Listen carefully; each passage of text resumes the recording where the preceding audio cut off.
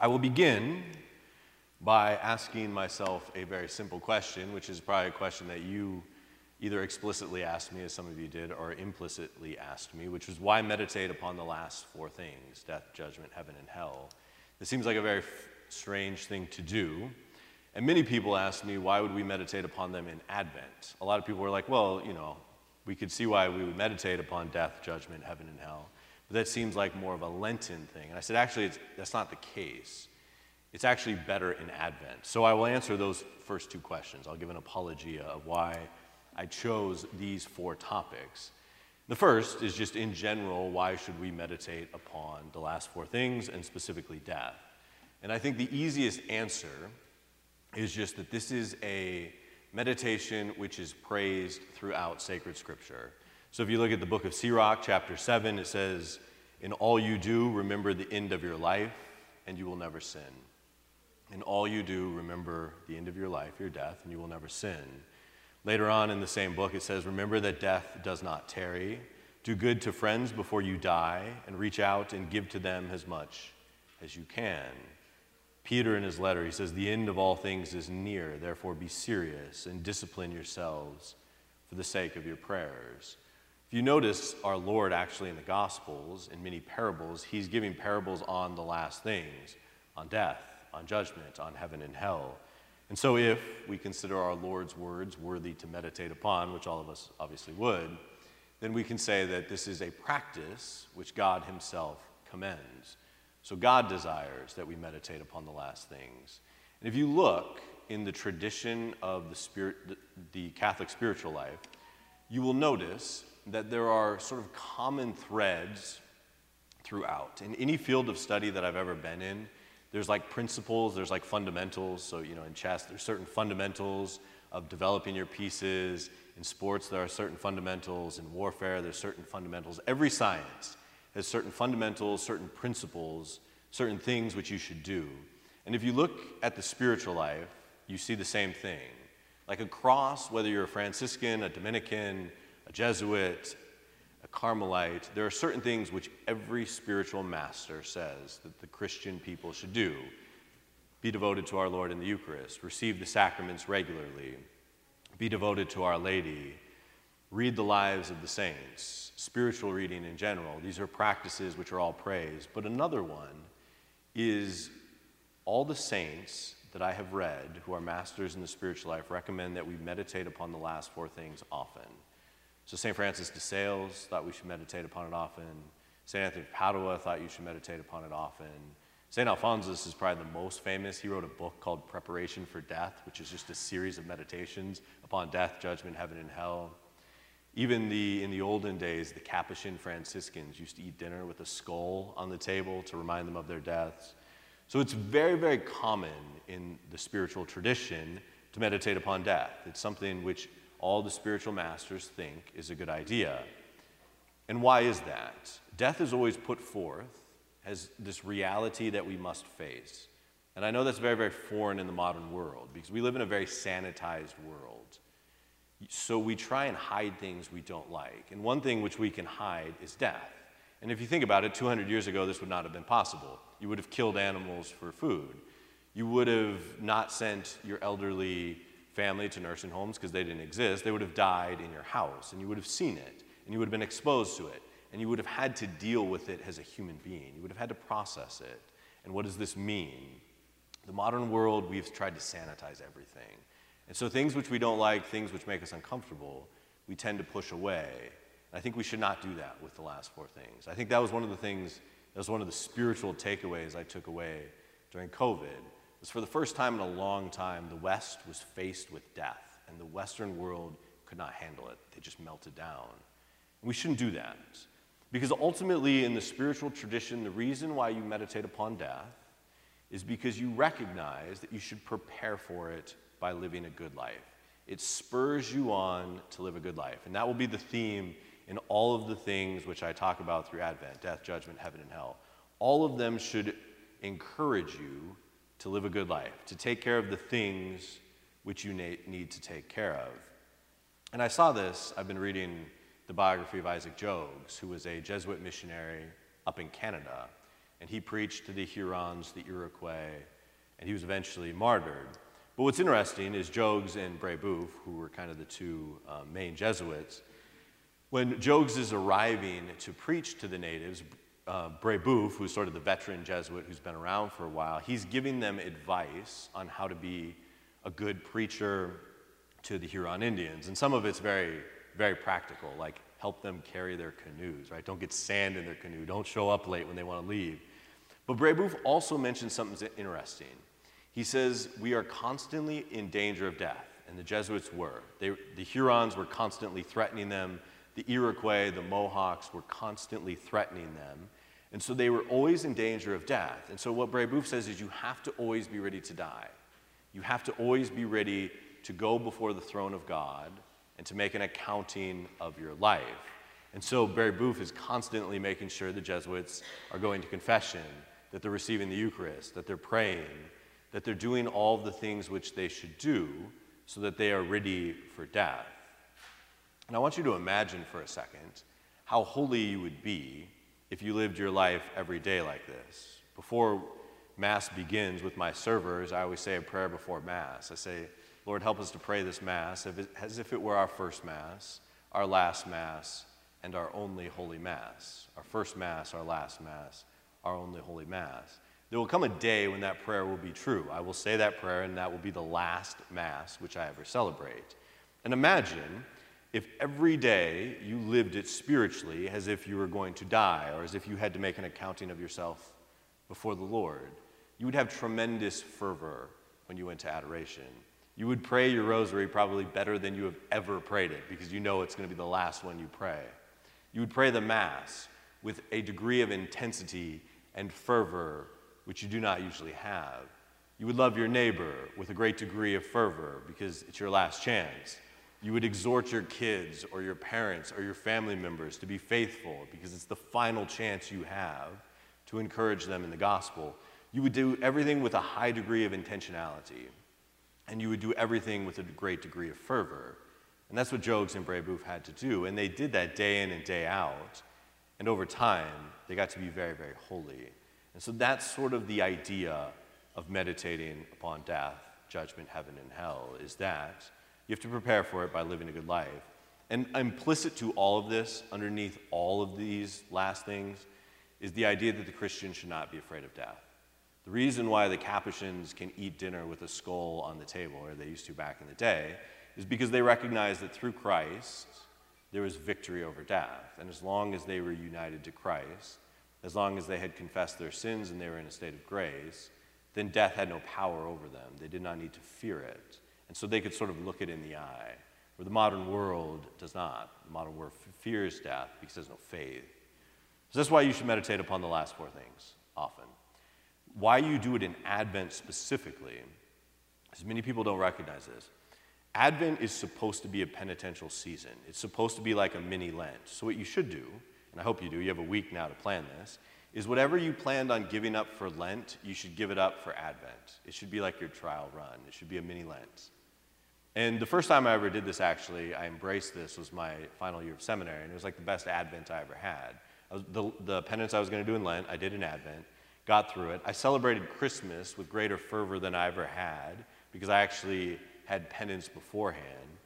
So that's what you should treat Advent has. You will notice there's no Gloria during Advent. It's a reminder. It's a penitential season because you are preparing for the coming of Christ. But you will notice early on in Advent, the coming of Christ is twofold. It's obviously the coming of Christ into the world at Christmas, but a lot of the readings reference the end of time. And so you're also, because each one of us is preparing for Christ to come again in the last judgment, every Advent is supposed to remind you to prepare for that second coming of Christ. So there's already this thread of the last things in Advent. And you got that, of course, already with the Sunday of Christ the King, right? Today's gospel references the last judgment. And this theme will continue early on in Advent. So that's why it actually makes sense to do this in Advent. Okay, so now I'll talk a few things about death, and then I'll give you some practical things, ultimately. So the first thing is Sacred Scripture always points out that death entered into the world through sin. Paul says in Romans, just as sin came into the world through one man, and death came through sin, so death spread to all because all have sinned. So essentially, had Adam and Eve never sinned, then God, in a supernatural way, would have not allowed death to enter the world. So death is a result of sin. And you see this if you read the Genesis narrative in light of covenants. So in the ancient world, there was this idea of what is called a covenant. And in the modern world, the closest thing to a covenant would be like a treaty, kind of. And in the ancient world, because they were agrarian people, everything is very visceral and it's very symbolic. And so when you would enter into a covenant in the ancient world, what you would do is you would take an animal and you would cut it in two, and you'd split the animal in two. And then you would walk between the animal, and you would pronounce curses upon yourself if you broke the covenant. You would say, if I break the covenant, may I become like this animal. May I die. May I be split in two. And then you would take the blood of the animal, and you would sprinkle it upon both parties. They were now bound sort of by blood. So you see this like in Exodus, when God is entering into a covenant with Israel. Moses sprinkles the people with blood, and then he sprinkles the altar that signifies the sprinkling of the two parties, God and his people, with blood. So, as certain biblical scholars have pointed out, in Genesis, when God is talking to Adam and Eve, he's using covenantal language. And so he's entering into a covenant with mankind. And so, in the ancient world, if a covenant was broken, there had to be death. The offending party had to die. And so, as soon as Adam breaks the covenant, he eats of the tree of the knowledge of good and evil, death then enters the world. And death reigns all the way until the end of time. Christ is sort of in a defeated eternal death for us, but we still have our natural death until the last judgment. So that's how death came into the world. It's a result of sin. So if you don't like death, then you can't like sin either. It is pointed out by the early Christians that in a way, death was an act of mercy by God, because once Adam and Eve had sinned, now they were outside of the friendship of God. They were no longer in a state of grace.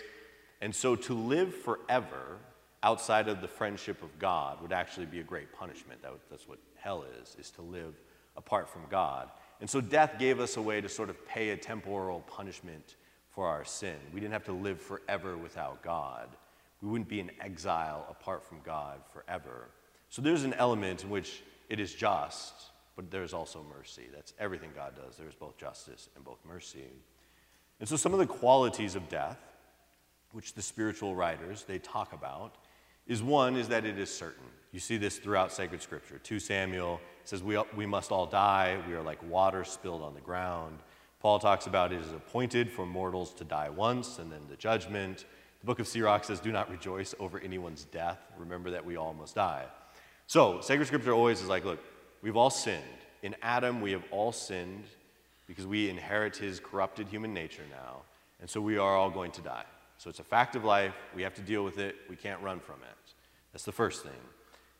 And so we are encouraged then to make decisions in light of this fundamental fact. And this is important. When St. Alphonsus would have his meditations on death, he would have these very graphic meditations because he was very good with prose, and so he could evoke emotions. But he would meditate upon the body corrupting in the grave and being devoured by worms and all of that. And he'd say, look it, guys, you spend all of this time on things that get devoured by worms, and you don't spend time on what is important for eternity. That's the main thought of death, is we should ask ourselves, how much time do we spend storing up for ourselves treasure upon earth? How much time do we spend on earthly things, which ultimately end at death? And how little time then do we spend on eternal things, on virtue, on good works, on loving God?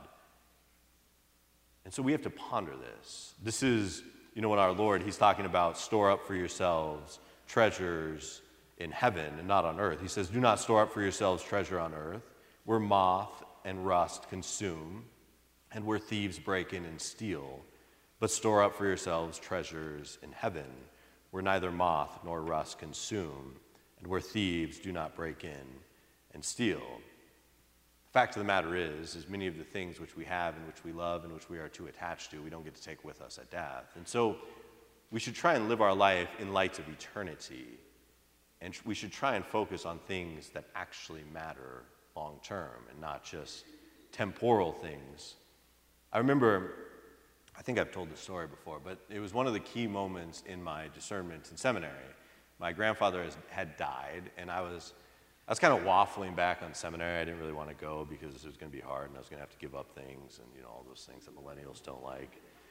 And I was like, well, I could have this great life. I had this accounting degree, which I thought was all right. And I remember standing in the cemetery when they had just put my grandfather in the ground, and I'm like looking out across all of these graves, and I remembered this line by St. John Chrysostom.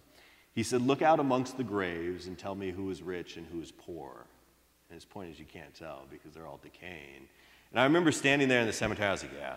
It's like, I have way too much love for earthly things that don't matter.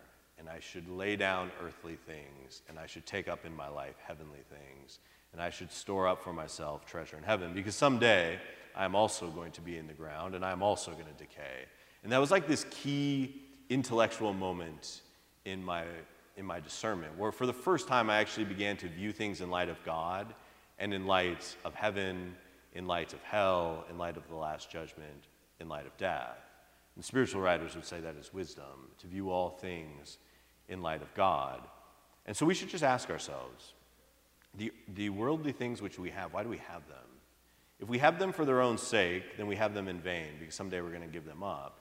If we have them because they help us spread the kingdom of God, if we have earthly things and we use them to glorify God and to save souls, including our own, then you have them for the right reasons. But if you have them solely for their own sake, then they are essentially vanity. The second idea of death is, so it's certain, you will all die, I will die someday. The second thing is the time is uncertain. And this is actually, I think, a great grace which God gives us, because I know myself. And I know if God told me I wasn't going to die till I was 70, I would be super lazy spiritually until I was about 65. I would live in vain, and most of you are probably like, yeah, we'd probably do the same thing too. The very fact that I don't know when I will die means I always have to be prepared for it. That's the great theme of our Lord in so many of his parables, is always be prepared to give an accounting of your life.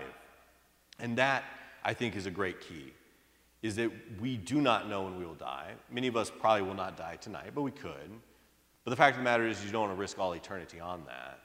You always want to make sure you are ready to go before the judgment seat of God. You don't want to be caught unprepared. And that's all those parables in the gospel with like the wise and the foolish virgins, and the foolish virgins don't have any oil. The spiritual interpretation is they were not ready to die, and then they had to appear before the throne of God, and they don't have any grace.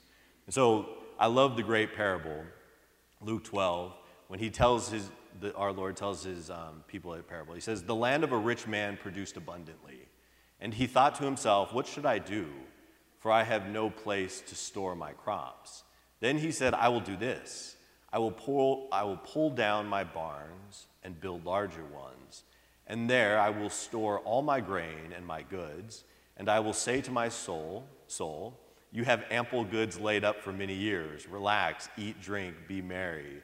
But God said to him, 'You fool, this very night your life is being demanded of you, and the things you have prepared, whose will they be? So it is with those who store up treasures for themselves, but are not rich toward God.'" So you always want to be prepared to die. That's the key. You want to live like Isaac Jogues and pray boo. You always want to live every day like this might be your last one on earth. And notice that God always gives you the means to be prepared to die. If you need to go to confession, go to confession. You should go to mass, you should go to adoration. You should say I love you to your kids and your spouse, and you should be kind to your neighbor, and you should do all of those things every day of your life. And then you'll be ready. You have nothing to fear. If we have apprehension towards death, it's because we're not living out our state of life properly. There's some flaw in our spiritual life. And so we should fix that. But we should meditate upon death and the fact that we don't know when we will die, so that we will be motivated to fix that. So it's certain we will all die, but the time when we will die is uncertain, so we always have to be prepared. The other thing, and I've already touched on it, which the spiritual writers always talk about, is death is the great equalizer. Job says the small and the great are there, and the slaves are free from their masters. Job says one dies in prosperity, another dies in bitterness of soul, but they end up in the same place. And James talks about how the sun rises with its scorching heat and withers the field. Its flower falls and its beauty perishes. It is the same way with the rich. In the midst of a busy life, they will wither away. And Peter, all flesh is like grass, and all its glory like the flower of grass. The grass withers, and the flower falls. So death stands to all of us as the great equalizer. This was that great insight I had when I was discerning, right? Is that ultimately all of the things which we acquire on earth, we don't get to take with us. And so we have to ponder, we have to see things with wisdom. But you will notice also in sacred scripture, death is presented as making us all sort of end up, in the grave decaying. But sacred scripture does make one key distinction amongst the dead. And you'll notice it in today's gospel. It is the distinction between the just and the unjust. That is it. At death, it doesn't matter if you're rich or you were poor. It doesn't matter if you had a mighty princely title or you were just a slave. It doesn't matter if you were priest or lay or whatever. What does matter is, were you just or were you not? What were the good works which you did in Christ? Did you take care of the things you needed to take care of? That is always the distinction. And the distinction is that the wicked, when they die, it's essentially this tragic thing. But when the just, when they die, they go off into peace. And so that's the great distinction in death, is were we just or were we unjust? All right. So, I said one of the key themes is to prepare for death. You ponder death so that you prepare for it, right? Without fear, with full trust in Christ, and full trust in his resurrection, that he conquered death, and that through your baptism and through his grace, you also will conquer death, as long as you do what is required of you. So how do you prepare for death? I always say there's what I call remote and proximate preparation. Remote preparation is how you prepare for death long before you die. Proximate preparation is how you prepare for death when you're on your deathbed and you're trying to get me to come visit you, right? So remote preparation for death is easy, right? Well, it's not easy. What you have to do is easy. Well, it's not easy. It's simple, but it's not easy. You have to live a good life, right? So you have an opportunity in life, a tremendous opportunity to store up for yourselves treasures in heaven, because God repays each one according to what they do. And so the saints, the lofty glory of Our Lady, the lofty glory of St. Francis of Assisi, he gets to keep that glory for all eternity. So as long as God is God, St. Francis of Assisi has his crown of glory. So as you can see, this great Franciscan was actually a wise investor, because he gave up all things for 50, 60 years, and now for all eternity, he reaps the reward of his investment. I can tell you as a former accountant, that's a wise thing to do, right? You don't trade a long-term gain for a short-term gain necessarily.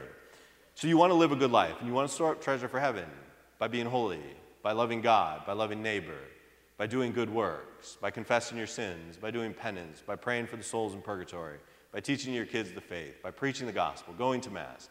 All of those things are the best way in which you can prepare for death. And the closer you get to God, the less you fear just in general, and you will not fear death. When Paul, the apostle, talks about death, he talks about it as this delightful thing, because when he dies, he gets to go and see his beloved, and that he's excited about that. As he says, for me, death is gain, because he knows he has given everything which he has to God, and so he's all right with dying. He gets to go be with the Lord. I always remind penitents this: never gamble with eternity. So sometimes, we commit sin, and we tell ourselves, I'll go to confession like next week, or maybe I'll go next month. And I always say, why would you gamble with eternity?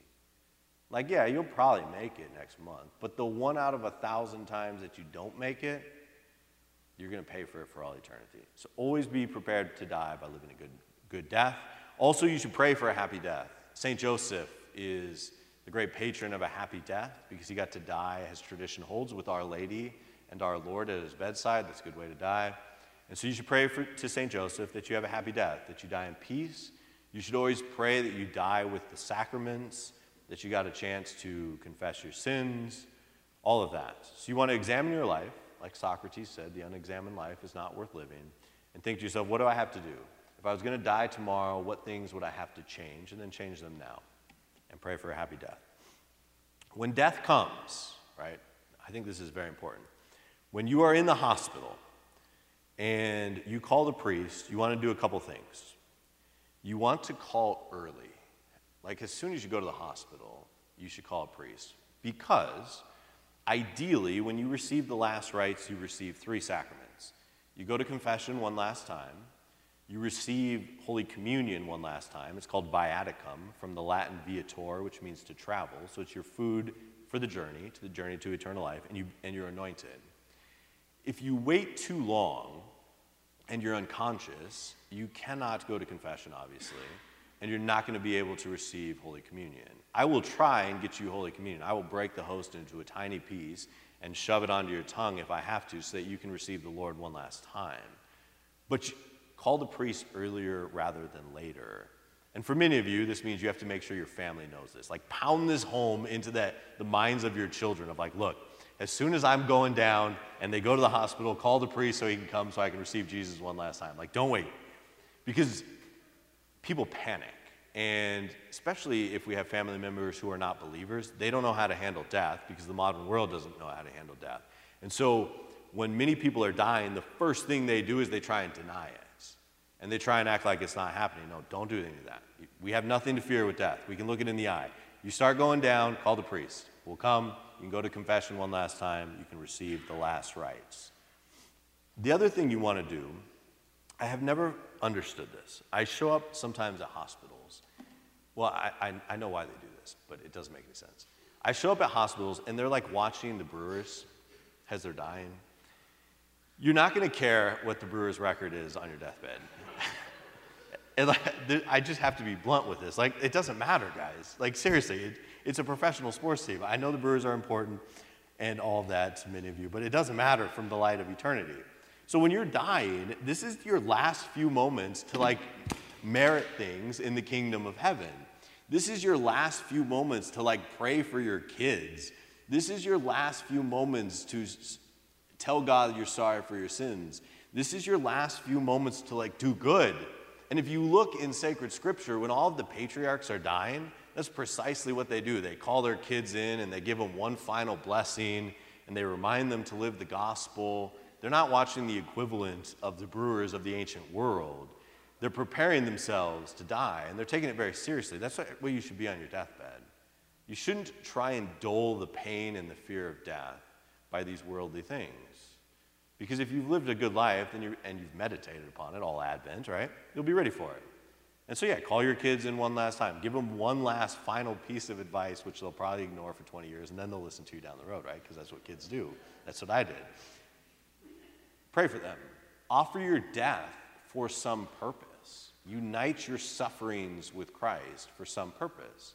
That is an extraordinarily pleasing thing to God to do. And so then in your final moments, you are living a saintly life, and you're striving for great perfection in your final moments. You can't do better than that. That's how you want to die.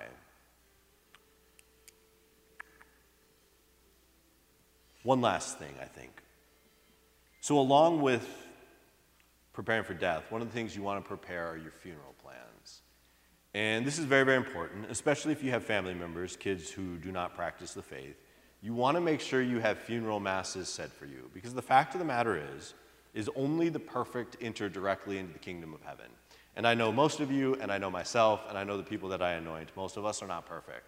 So like if I drop down and die tonight, don't let some priest come into my funeral homily and be like, oh, he's in a better place right now. He's in heaven. No, I'm not. I'm burning in purgatory. So please, please pray for me. Make sure you have funeral masses said to you. And maybe the best way to do that is just to leave money to the church directly for that purpose. So you have masses said for you. Make sure you have funeral plans. Be very, very specific with your family members that you want a funeral mass. You don't want some word service at the funeral home. You want a mass. You want a mass offered for you. That's not a selfish act. What you want is the infinite sacrifice of Christ and the infinite merit of the holy sacrifice of the mass to be offered for your soul one last time. That's a good thing. You should desire that. And it's your right as a Catholic to have a mass said for you. So make sure your funeral plans are very, very clear. Make sure that your family knows you want to have a funeral. And then I would say, I was debating whether or not I was going to talk about this, but I am. The church allows cremation, but I would strongly encourage you not to do it. This is one of the great mistakes we've made in the last 60 years in the church and in the priesthood, is we mix up permitted versus preferred. So it is permitted to be cremated, but it is by no means the church's preference. And there's a couple reasons for that. One, traditionally, in the ancient world, the people who burned their dead were pagans. And this was always how Judaism and Christianity for many, many years was separated from the pagans, is we didn't burn our dead, we would bury them. And you see in the book of Tobit, Tobit is actually risking his life to bury the dead because he recognizes this is a good thing. And he doesn't want the pagans to get the bodies. And Raphael, the archangel, when he appears to him, tells him that this is pleasing in the sight of God. The other reason why I think you don't want to, if possible, be cremated is the funeral mass itself. So what happens at the funeral mass is you relive baptism. So we put a white cloth, white funeral pall over the coffin. That symbolizes your baptismal garment, the white garment. We process in from the back of church, as if in the baptismal rite it talks about processing in from the font in. And the reason you're reliving this baptismal rite is what it symbolizes. So in baptism, we spiritually die with Christ so that we can spiritually rise with him. What the funeral rite is saying is now you have physically died with Christ, and we want to physically rise with him.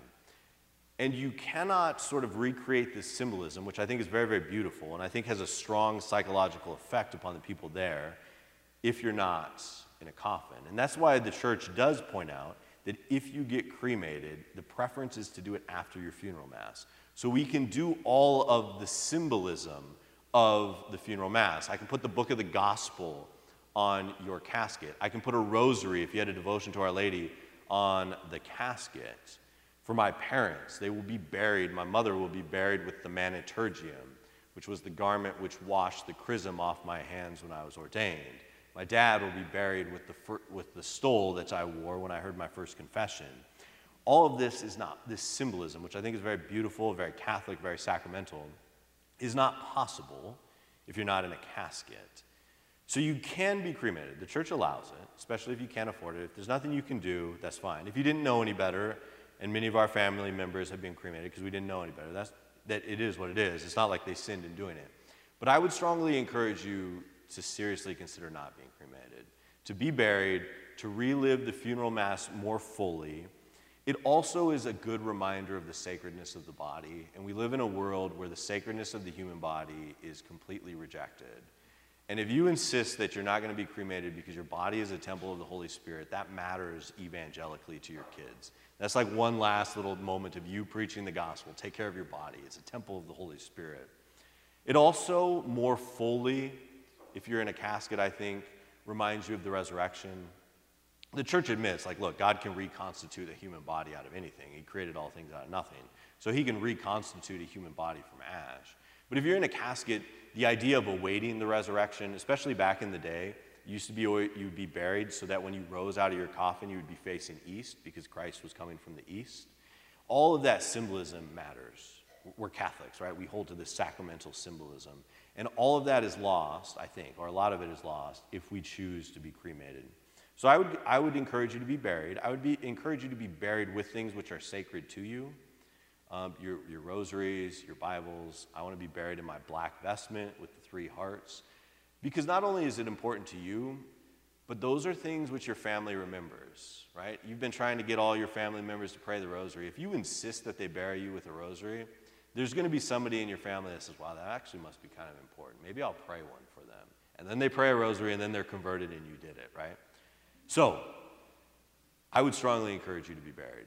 Like I said, cremation is permitted, but it is by no means preferred. So that is all I have on death.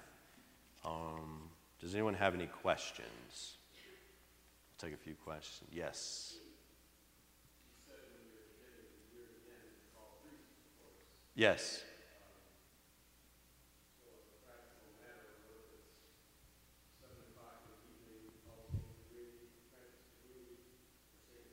Yep.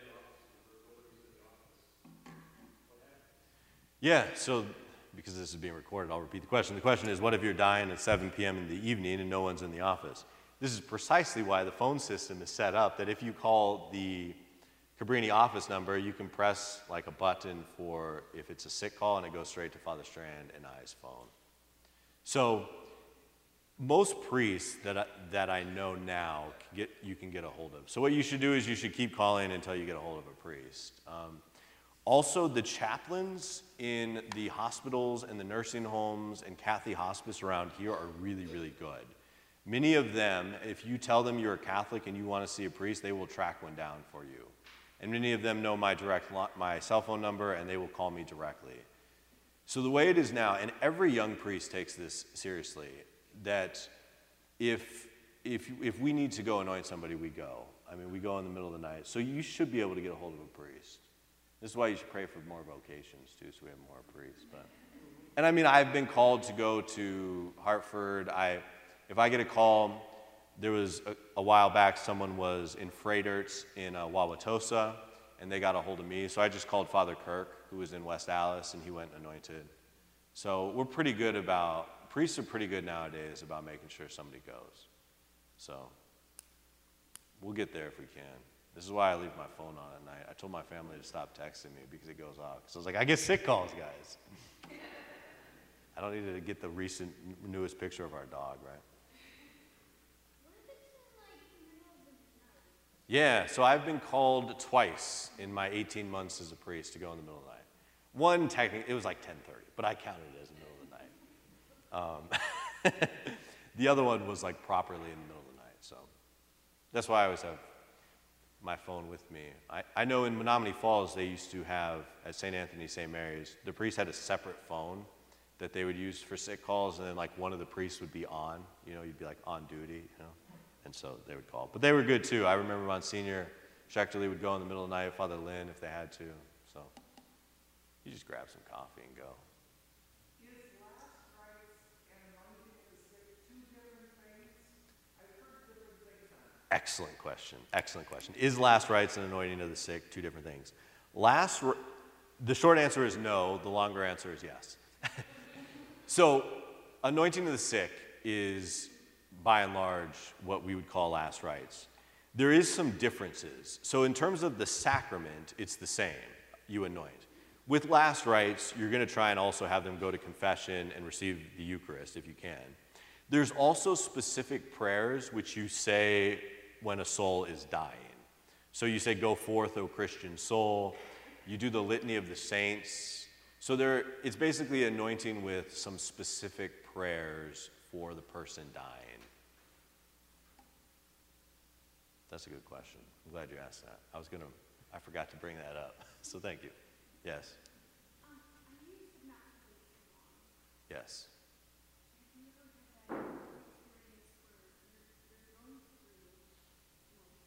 Mm-hmm. No. I've never had someone die in the midst of the sacrament. I've had some close. When you anoint a lot of people, you get very good at kind of being able to tell when someone's dying. My little sister, who's the pharmacist, I had her give me like a crash course on reading like the vitals, so I can kind of see the vitals too, and I always check those.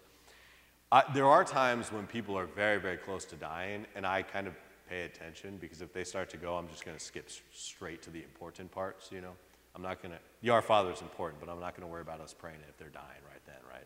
I'm going to make sure they get what they need to get. So yeah. Anything else? If not, we'll pray evening prayer. Yes?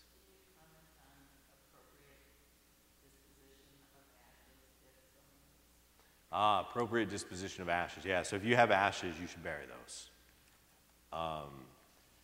Don't leave them on your mantle. The human person is sacred, and sacred things should be buried so that they can await the resurrection in their body. So definitely, if you have ashes, bury them.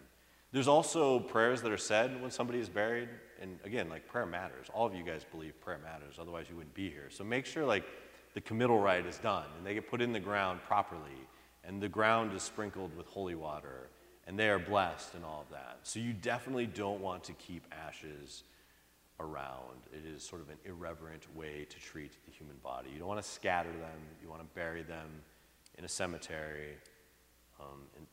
And look, sometimes this happens actually fairly regularly, and it's both a good and a bad thing, where people come and they say, we didn't know we were supposed to bury him. I've had ashes of, my great aunt for 20 years on the mantle. What should I do? And I said, well, let's have a committal and let's bury them. And we go out and we do it. So I know in the Year of Mercy, Father Nathan told me they had a thing where it was free to have any cremains buried. Like essentially the parish bought a plot, and he said, I think like 20. They had 27 urns buried. He said it was a really cool, you wish they would have been buried sooner, but it is still a beautiful thing that people then said, okay, we made a mistake, we'll take care of it. That's the human way.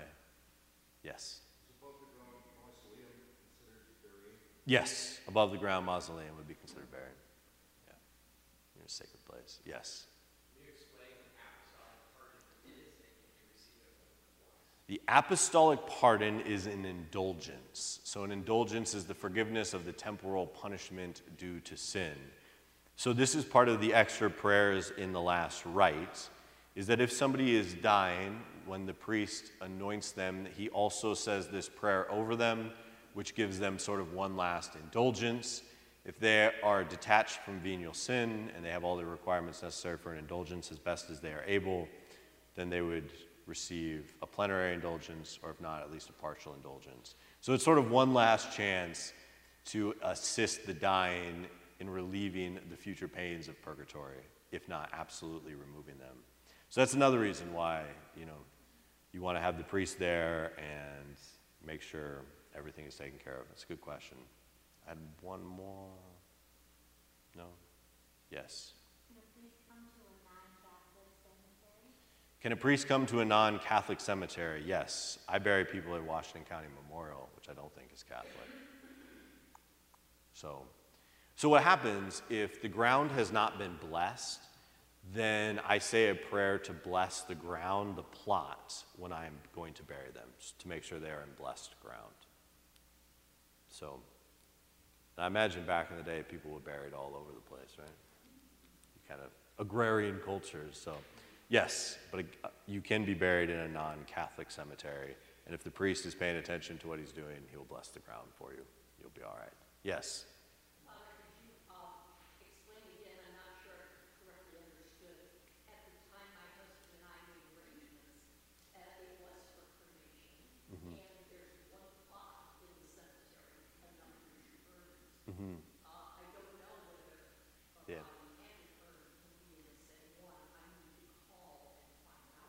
Yep. Did you say that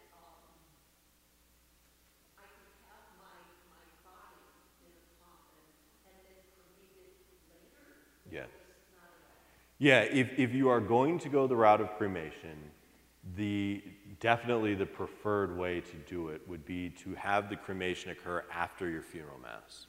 Because then all the rites of the funeral mass and the placing of the book of the gospel and the coffin and the procession in, all of that, at least all of that gets to occur and all of those prayers. So that's, if you are going to go the route of cremation, then I would definitely go that route. Have it done after your funeral. And don't wait too long to have a funeral. Sometimes people wait 4 months because they're waiting for some kid to graduate college. Just have your funeral. Get your prayers, get in the ground and go, right? Anything else? No, yes. Gregorian masses. Off the top of my head, is that when you would have 30 masses said for you? So I don't know that much about it. I remember it mentioned once in seminary, there was a tradition of having 30 masses in a row, 30 days in a row said for you. I know it's still done. I knew a Carmelite priest who, since he wasn't at a parish, he had told me he had celebrated these Gregorian masses for people. Because a parish priest, I'm not going to have 30 free intentions in a row. So he had done it. I don't know the history of it, but I do know it's a thing. It still was a thing. It's kind of a beautiful thing, I think, 30 masses. I always thought it's cool in the Archdiocese of Milwaukee, when you die as a priest, every other priest in the archdiocese is mandated to celebrate a mass for you. So, you know, if you have like 120 priests in the archdiocese, or however many we have, that you got a decent chance. I got a fighting chance. And it's a beautiful thing. Just the bonds of the priesthood then are united. So it's a cool thing. It's a cool thing. Yes.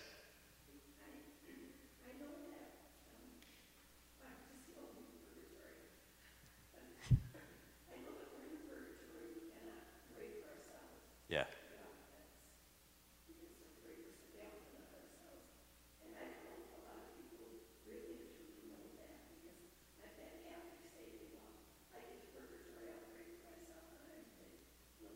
Yeah.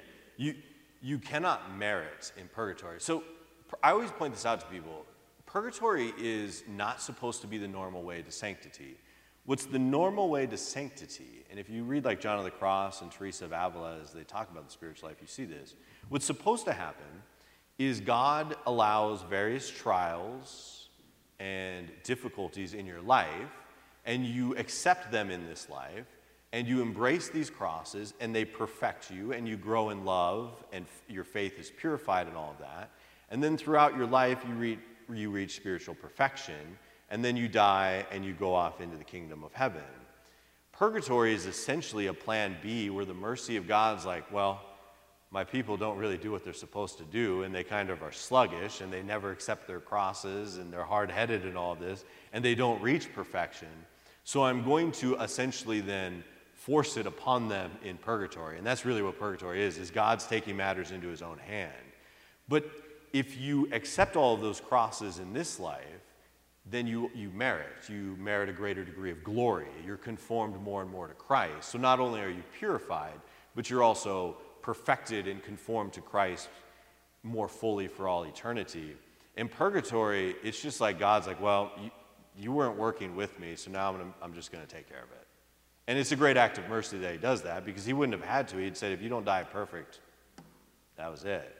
So purgatory is probably where most of us will end up, but it's not supposed to be that way. In an ideal world, none of us. We would all reach spiritual perfection by practicing the spiritual life throughout our life, by embracing our crosses, by growing in faith, hope, and love, all of that, and we die in a state of perfection and go straight on. Yes? You mean we don't have to wait till the end of the world? No. I will talk about that on next week, on the Last Judgment, actually.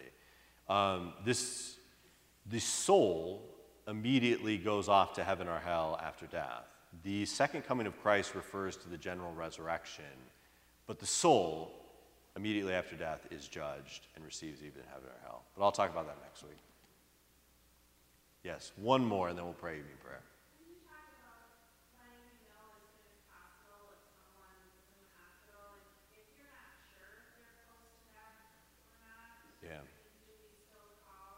Yeah, I wouldn't risk it. If you're unsure if somebody's close to death, I would just call a priest. Because I have learned the closer you get to death, the more chaotic things get, just in general. Like your family members are all freaking out and everything's chaos, and you yourself, they start to drug you up because, the medical professionals are not worried about your capacity to receive the Eucharist and confess your sins. They're just trying to make sure you're not in pain. So all of that just adds this degree of chaos, which makes the spiritual life very difficult. The spiritual life is always difficult, right? Imagine the chaos of being on the precipice of death. It just makes it more difficult.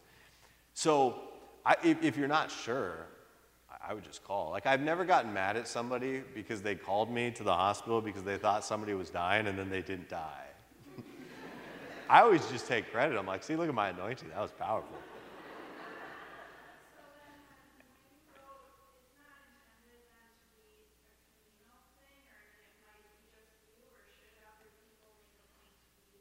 So how communal is the anointing? So when I enter a hospital room, the first thing I do is I clear the room. I ask if I can talk to the person alone. I ask the person to go to confession. I strongly encourage them to go to confession. And the longer I've been a priest, the more strongly I encourage them. After they go to confession, I go and get the family, and then we do the anointing of the sick together, communally. So the anointing of the sick can be done communally. So yeah, and I know the family likes to be there. It's beautiful. I mean, the whole rite is beautiful. The invocation of the saints and the various prayers are very, very beautiful. And the family likes being there. So I always call them back in. And usually the family asks, like, what time I plan on going, if it's a scheduled one, so they can be there. Yeah, I think it's a good thing. And plus, you want to be there because you also want to pray for the one who is dying. I mean, you should. You should pray that they have a happy death, that they persevere in grace, that the Lord removes from them all of their sins. You can atone for their sins as well, right? So, it's good to pray for the dying.